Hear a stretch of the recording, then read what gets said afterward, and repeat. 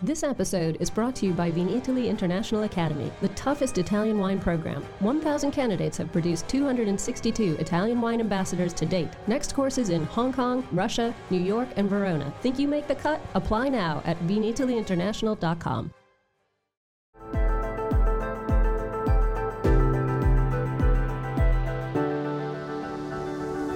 Welcome to the Italian Wine Podcast. I'm Cynthia Chaplin, and this is Voices. Every Wednesday, I will be sharing conversations with international wine industry professionals, discussing issues in diversity, equity, and inclusion through their personal experiences working in the field of wine. If you enjoy the show, please subscribe and rate our show wherever you get your pods.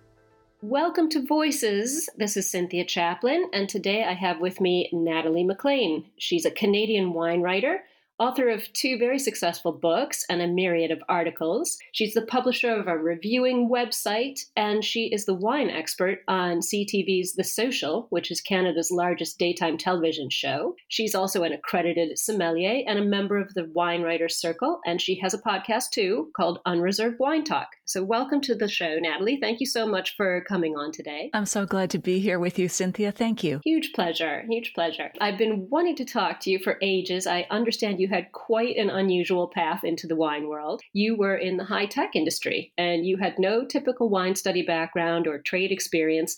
What on earth made you take the leap from tech into wine? What was it like trying to get your foot in the door of a new sector where you had absolutely no contacts and no traditional credentials? Well, I felt like when I went from high tech to wine, I kind of left a brave new world and stumbled onto the set of Downton Abbey.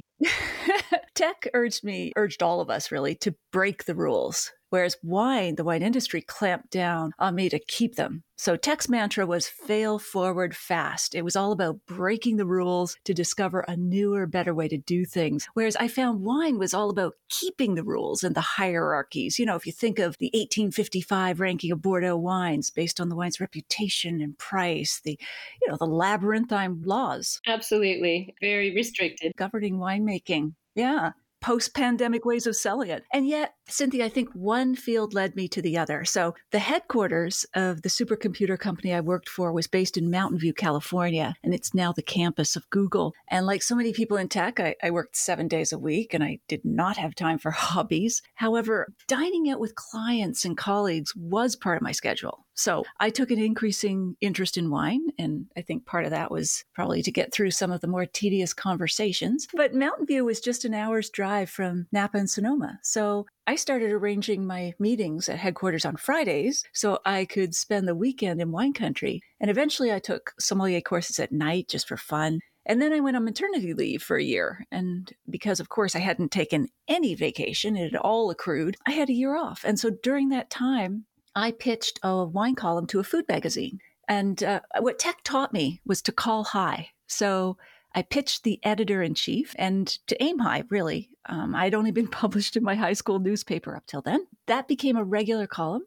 And it also gave me the confidence to cold call other publications. So I didn't go back to my high-tech job. But yes, to answer your question, it was hard getting into the industry. I really felt like I was a nobody from nowhere who made eventually a career out of nothing. And I learned as I went. So I asked questions, even when I was worried they would make me look stupid or naive. And I had to keep reminding myself of my why I got into this industry, why I loved it, both the writing and wine itself. How transformative, I'm sure you feel, how transformative and transporting those feelings are when you write a good sentence or you drink a great wine. Absolutely. It's so true. And I think there are a lot of people, certainly myself included, who understand that feeling of starting from absolute ground zero and being the nobody from nowhere with no background and sort of working your way up. And wine is certainly not the most welcoming sector and definitely not for women. So you sort of went from one traditionally male-dominated world in tech to another traditionally male-dominated world in wine. What sort of similarities and differences did you find between the two sectors?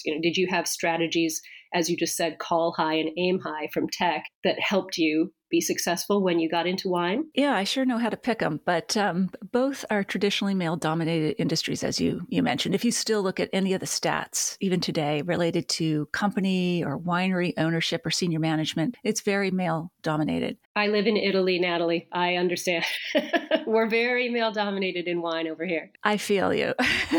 And I think, too, where the similarities are, both are trying to create something, whether it's a new software program or a different blend. But actually, I find the differences between the two industries more intriguing. For me, wine is a much more tactile industry. It's tied to the earth, of course. And perhaps that attraction for me is partly my Scottish heritage because, the desire for land was pretty strong in my ancestors after the Highland clearances in the 1800s. But wine for me got me out of my office and into the fields. And I love that. And sometimes I felt like I was part of sort of the underground mole people who never saw daylight and then finally came to the surface. Wine was also a reawakening of my senses. In tech, I lived mostly in my head with writing and analyzing and planning, whereas wine got me back down into my body, feeling and smelling and tasting. It really felt more holistic. Now, I think that said, tech really taught me to look for the unusual intersections between ideas and disciplines. So Steve Jobs said the sweet spot in tech was where design and science overlapped. And I think that's why he was so obsessed with the design of the iPhone. It couldn't simply be functional. It also had to be beautiful.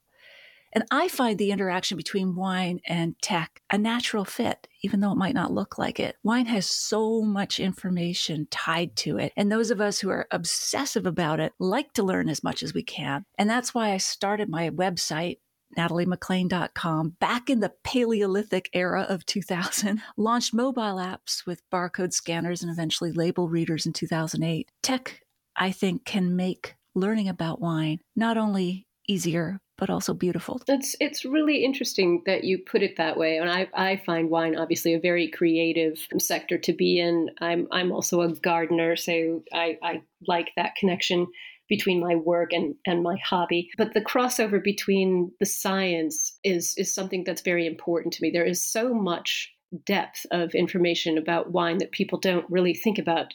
Geography and geology and lots of other climate related issues that I find increasingly crucial. So it is, I think you've hit the nail on the head with that there is a lot of science connection to wine and an endless amount of learning. You can never know everything about wine. There's always another exam. There's always a new book, something else, a new study coming out. So I completely agree with that. I think the sweet spot, you seem to have found it. I'm really happy about that. You're clearly doing a good job at what you have achieved since, as you say, the dark ages of 2000. You were named the world's best drinks writer at the World Food Media Awards in Australia in 2003. So not long after you started online. And you've won James Beard Foundation Journalism Awards and MFK Fisher Awards for excellence in writing. So you've got props in the sector now. You have all the credentials that you could possibly need, but it definitely hasn't been an easy road to where you are today. 10 years ago, I know you were at the center of a big controversy about how you reported and credited tasting notes from other wine experts on your new website. Can we just talk about that a little bit? There was a lot written about it at the time, and I feel that often some of the voices shouted louder than you. So I'd love to hear what you have to say about that experience in your life, and not so much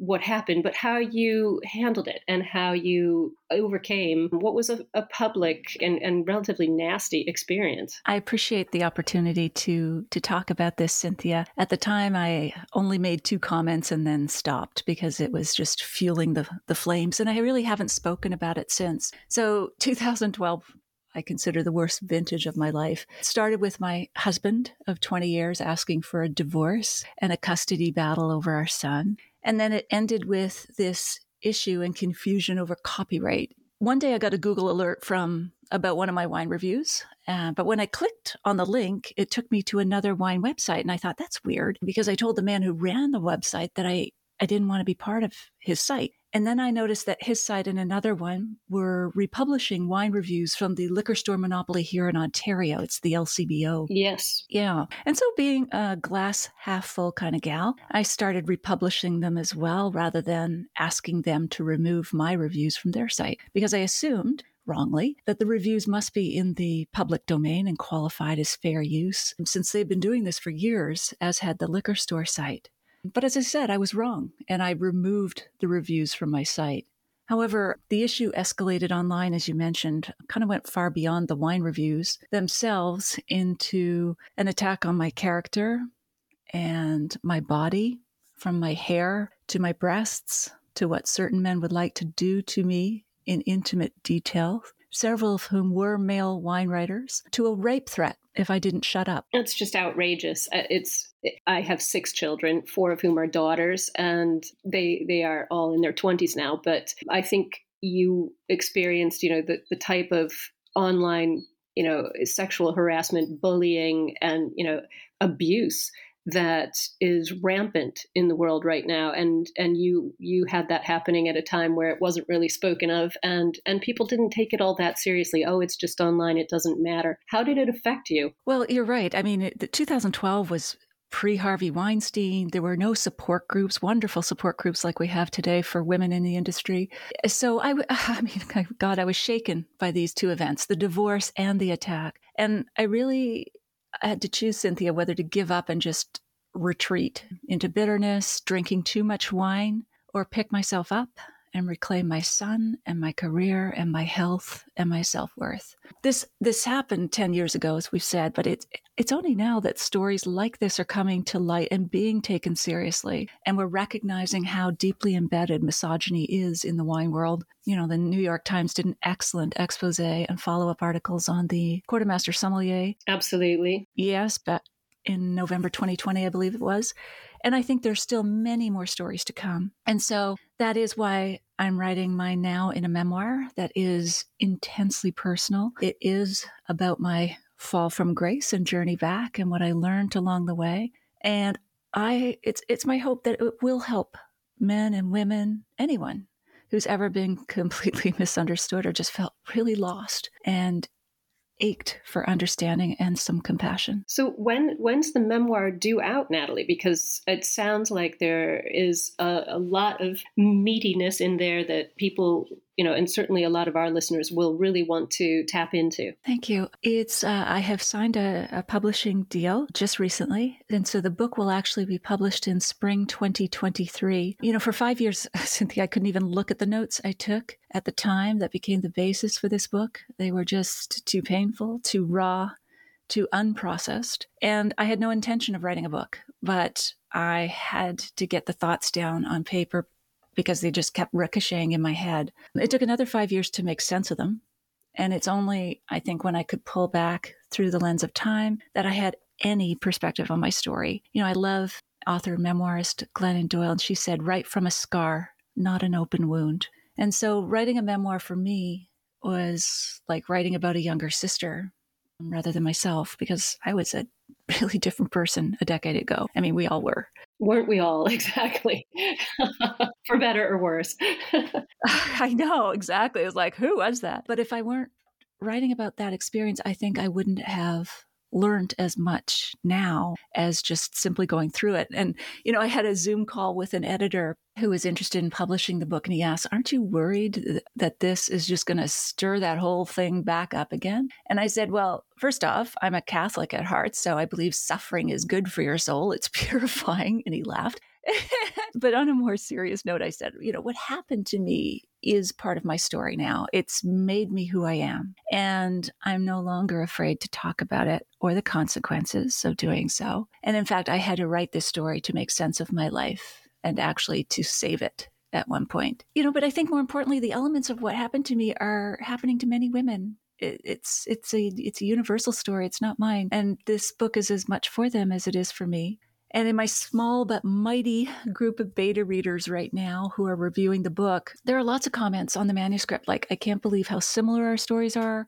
How did you get inside my head?" And it's not just women, Cynthia, who are making these comments. It's men, too, who are reading the book right now, are resonating with it for their wives, their mothers, their daughters. And, as much as I'd never want to repeat what I went through, I'm glad I did. And that some good can come from it, even if it helps just one reader, as they say, feel like she's less alone and can survive what life throws at her. Well, and I think there you also have a point. As I said, I also have two sons, and I make a point of discussing these sorts of issues with them so that they are aware, not only for me and for their sisters, but for the women who will be in their lives in the future. And I think these sorts of personal stories, first of all, it's very brave and very courageous to put that down in writing in a way that will be, irretrievable once it's out there. So that's very brave, and I commend you for being a beacon in that way. But it's important to have that material not only to support women who may have experienced the same thing or are concerned about that happening, but also to inform and to educate and to grow some empathy with our co-inhabitants of the earth, 50% of whom are men. So I think that's a very important point to make. It's not only a story that is going to support a lot of women, because I'm sure it will, but I would like to think that your story will resonate with a lot of men. So as I say, I commend you. I think it's very brave, and obviously you are standing in the firing line potentially again, and it's inspiring. It's that's what a leader does, to take that risk, and it's a personal risk. So I think that's great. I will be looking forward to reading it when it comes out. After the whole controversy had, it's not that it died down, but eventually it became quieter. How did it change how you position yourself as a woman in the industry in terms of your voice and your personal branding? Well, I think I've become more confident. Well, there's that word, think. I've become more confident. Overcoming self-doubt, I think, also means accepting your power, trusting your intuition, seeing yourself as someone who can lead even when you don't feel it. You just do it, and the feeling will come after you lead. So now when I sense a feeling about something or someone, Cynthia, I go with that. I trust myself rather than second guessing, and it's often the right decision. Age and experience are great body armor, aren't they? Exactly. I've also had to let go of needing to do everything myself. I started transitioning several of my regular newspaper columns to women who are trying to get published for the first time. And that meant convincing my editors to take a chance on them as new writers, and that I would edit their work to ensure it met their publication standards. I also transitioned several of my regular TV segments to other women. Getting a column or a segment gave these women the media credentials they needed, which opened more doors in the industry for them. How not to be nobody from nowhere. Exactly. You got to get started somehow. And when wine councils to this day invite me on all expense paid media trips to regions around the world, I usually ask that one of these women can go in my place and that she can write about her trip on my site if the person doesn't have another outlet. So I've encouraged both men and women since to post wine reviews on my site, coming full circle. Their full names, headshots, links to their websites, social media channels are also posted beside each review. And I've commissioned several women to write articles on the site, which I edit so they can develop a portfolio. I think letting go of doing it all also has to come from a place of confidence, of knowing that you are enough, that you don't have to do this one more thing and then you'll be good. Yeah, absolutely. It's it's a very inspiring way to look at how to improve oneself and one's own life while also improving the lives of other people and giving people that leg up that they might not find in any other place. So you are a wine educator, and you're clearly in the business of educating not only your audience, but also all of these people that you're mentoring. And I know your philosophy is about including novices and knowledgeable people all at the same table. In light of everything we've just been talking about, in your opinion, how has the wine industry changed since you got into it sort of 20 years ago? You've seen the good, the bad, and the ugly. It sounds like a little bit more ugly than you bargained for. How has it changed, or do you think it's changed at all? What would you like to see happen? Well, yeah, to answer your first question, I do welcome novices and experts in my online wine pairing classes because we focus on food pairings from pizza to multi-course meals, as that's, I think, what brings people together rather than trying to memorize a whole lot of vintage charts and appellations. Food and wine pairing is fun, but it's accessible. I think it really is a great entry point into learning about wine. So to answer your second question, the wine industry, I think, has embraced technology more so in the last 2 years than in the past 20, of course, because of the pandemic. It's had to. The pandemic has been an accelerant, I think, pushing the industry forward. Some say a decade or so into the future in terms of how it sells and markets wine, how it connects with consumers. And I believe that's a good thing. Absolutely. We're even seeing NFTs now in wine. It's very interesting that we're talking again about that crossover of wine and technology. Exactly. And I think the industry is becoming more inclusive. It's happening slowly with podcasts like yours and mine. When we try to feature different voices, it's happening with the initiatives in some wineries and companies that are trying to change their cultures. It's happening now with support groups that didn't exist when I started or in 2012. But as Helen Reddy says, we still have a long, long way to go. Oh my gosh. I think you and I are the last people in the world who remember her. Oh, she is my anthem.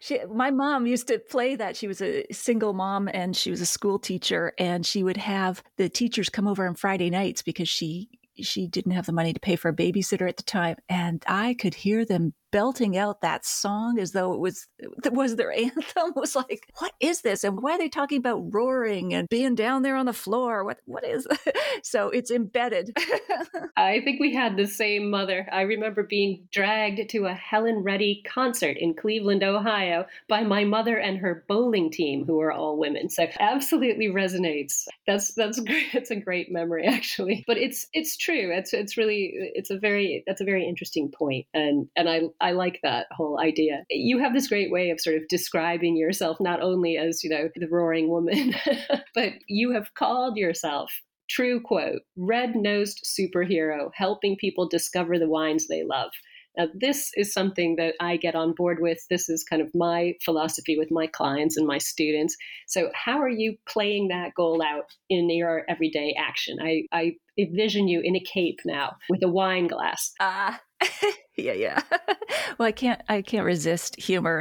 I am woman, watch me pour, right? I've always believed that you don't have to be serious to be professional. And science, Cynthia, shows us that the moment after we laugh, our attention to the message is highest and our resistance against it is lowest. And that is the ideal time to learn about wine. You're relaxed, you're open, you're receptive. And so I believe you need to entertain, actually, before you can educate. And you need to earn the right to someone's attention, especially these days with social media. That's harder than ever. And so how that plays out in everyday action is through my online wine food pairing courses, the Unreserved Wine Talk podcast, and now through my memoir. And even though, the memoir itself deals with serious issues, there is still lots of levity woven in through it. Because I think, again, it's that lens of time when you can pull back and put it in perspective. And that's when you can blend the grief and the levity. Well, and life has to be balanced like a good wine. It can't be all acid. There has to be some sweetness in there. So I'm glad you have that same philosophy. I'm gonna take us to my favorite final question because we're running out of time here. But since we are on the Italian Wine Podcast, I have to ask you, and I'm also curious now to get an answer to this. What's your favorite Italian wine? Well, Cynthia, as a young adult, I wasn't drawn to alcohol at all. Beer and spirits were too bitter. I didn't start drinking until after I finished graduate school, when I had the funds to get fancy. And if I could share a short passage with you from my first book, Red, White, and Drunk All Over, about the pivotal wine that turned me on to wine in general, it was an Italian one, if that's okay with you. Oh, wow. Everyone has one. What was it? All right. So let me just share this passage with you. So as I raised the glass to my lips, I stopped. The aroma of the wine rushed out to meet me, and all the smells that I'd ever known fell away. I didn't know how to describe it, but I knew how it made me feel. I moistened my lips with the wine and drank it slowly, letting it coat my tongue and slide from one side of my mouth to the other. That Brunello trickled down my throat and out along 1,000 fault lines through my body, dissolving them. My second glass tasted like a sigh at the end of a long day, a gathering in and a letting go. And I felt the fingers of alcoholic warmth relax the muscles at the back of my jaw and curl around my ears. The wine flushed warmth up into my cheeks, down through my shoulders, and across my thighs. My mind was as calm as a black ocean, and the wine gently stirred the silt of memories on the bottom, helping me recall childhood moments of wordless abandon. Looking back, I still yearn for that first taste, and I can't, for the life of me, recall the name of the wine. But I think in the end, Cynthia, that doesn't matter. Very good. Very good. It's so lovely how wine has that ability to take you back to a particular moment. Someone recently asked me what was the wine that turned the light bulb on for me. And for me, it was a Rioja. When I was I started getting interested in wine when I was 19. There was no wine in Ohio when I was growing up, so it was university in Connecticut. But the wine that really flipped the switch for me was with my father-in-law in Spain, in Rioja, and he introduced me to a wine there. And it's the same thing. It just takes you back to that moment. Whenever I open a Rioja now, which isn't my favorite wine at all, that particular moment of, oh my goodness, what is this? I need to know more about this. I'm falling in love. I'm opening Pandora's box and a treasure chest all at once. It is that wonderful feeling of something new and overpowering and really wonderful and sensuous and filled with memories. So I completely understand that description. And I agree so much. It's true. Wine does have a lot of power to stir emotions and creativity and memories and everything that is good about being a human. So I am going to look forward very much to your new book coming out. And hopefully we will cross paths at some point in the future when COVID allows us all to resume our travels around the world. Absolutely, Cynthia. And if I could just mention, I am still looking for beta readers. So if you or anyone listening to this podcast would like to read the manuscript, get a sneak peek, I would love your input. Anyone can email me at natalie@nataliemaclean.com. Well, I would love to, Natalie. I would be delighted. Thank you so much for coming on, and hopefully we shall meet up soon. Absolutely, Cynthia. I look forward to sharing a glass with you in person. Cheers. All the best. Cheers. Thank you. Thank you for listening, and remember to tune in next Wednesday when I'll be chatting with another fascinating guest. Italian Wine Podcast is among the leading wine podcasts in the world and the only one with a daily show. Tune in every day and discover all our different shows. You can find us at ItalianWinePodcast.com, SoundCloud, Spotify, Himalaya, or wherever you get your pods.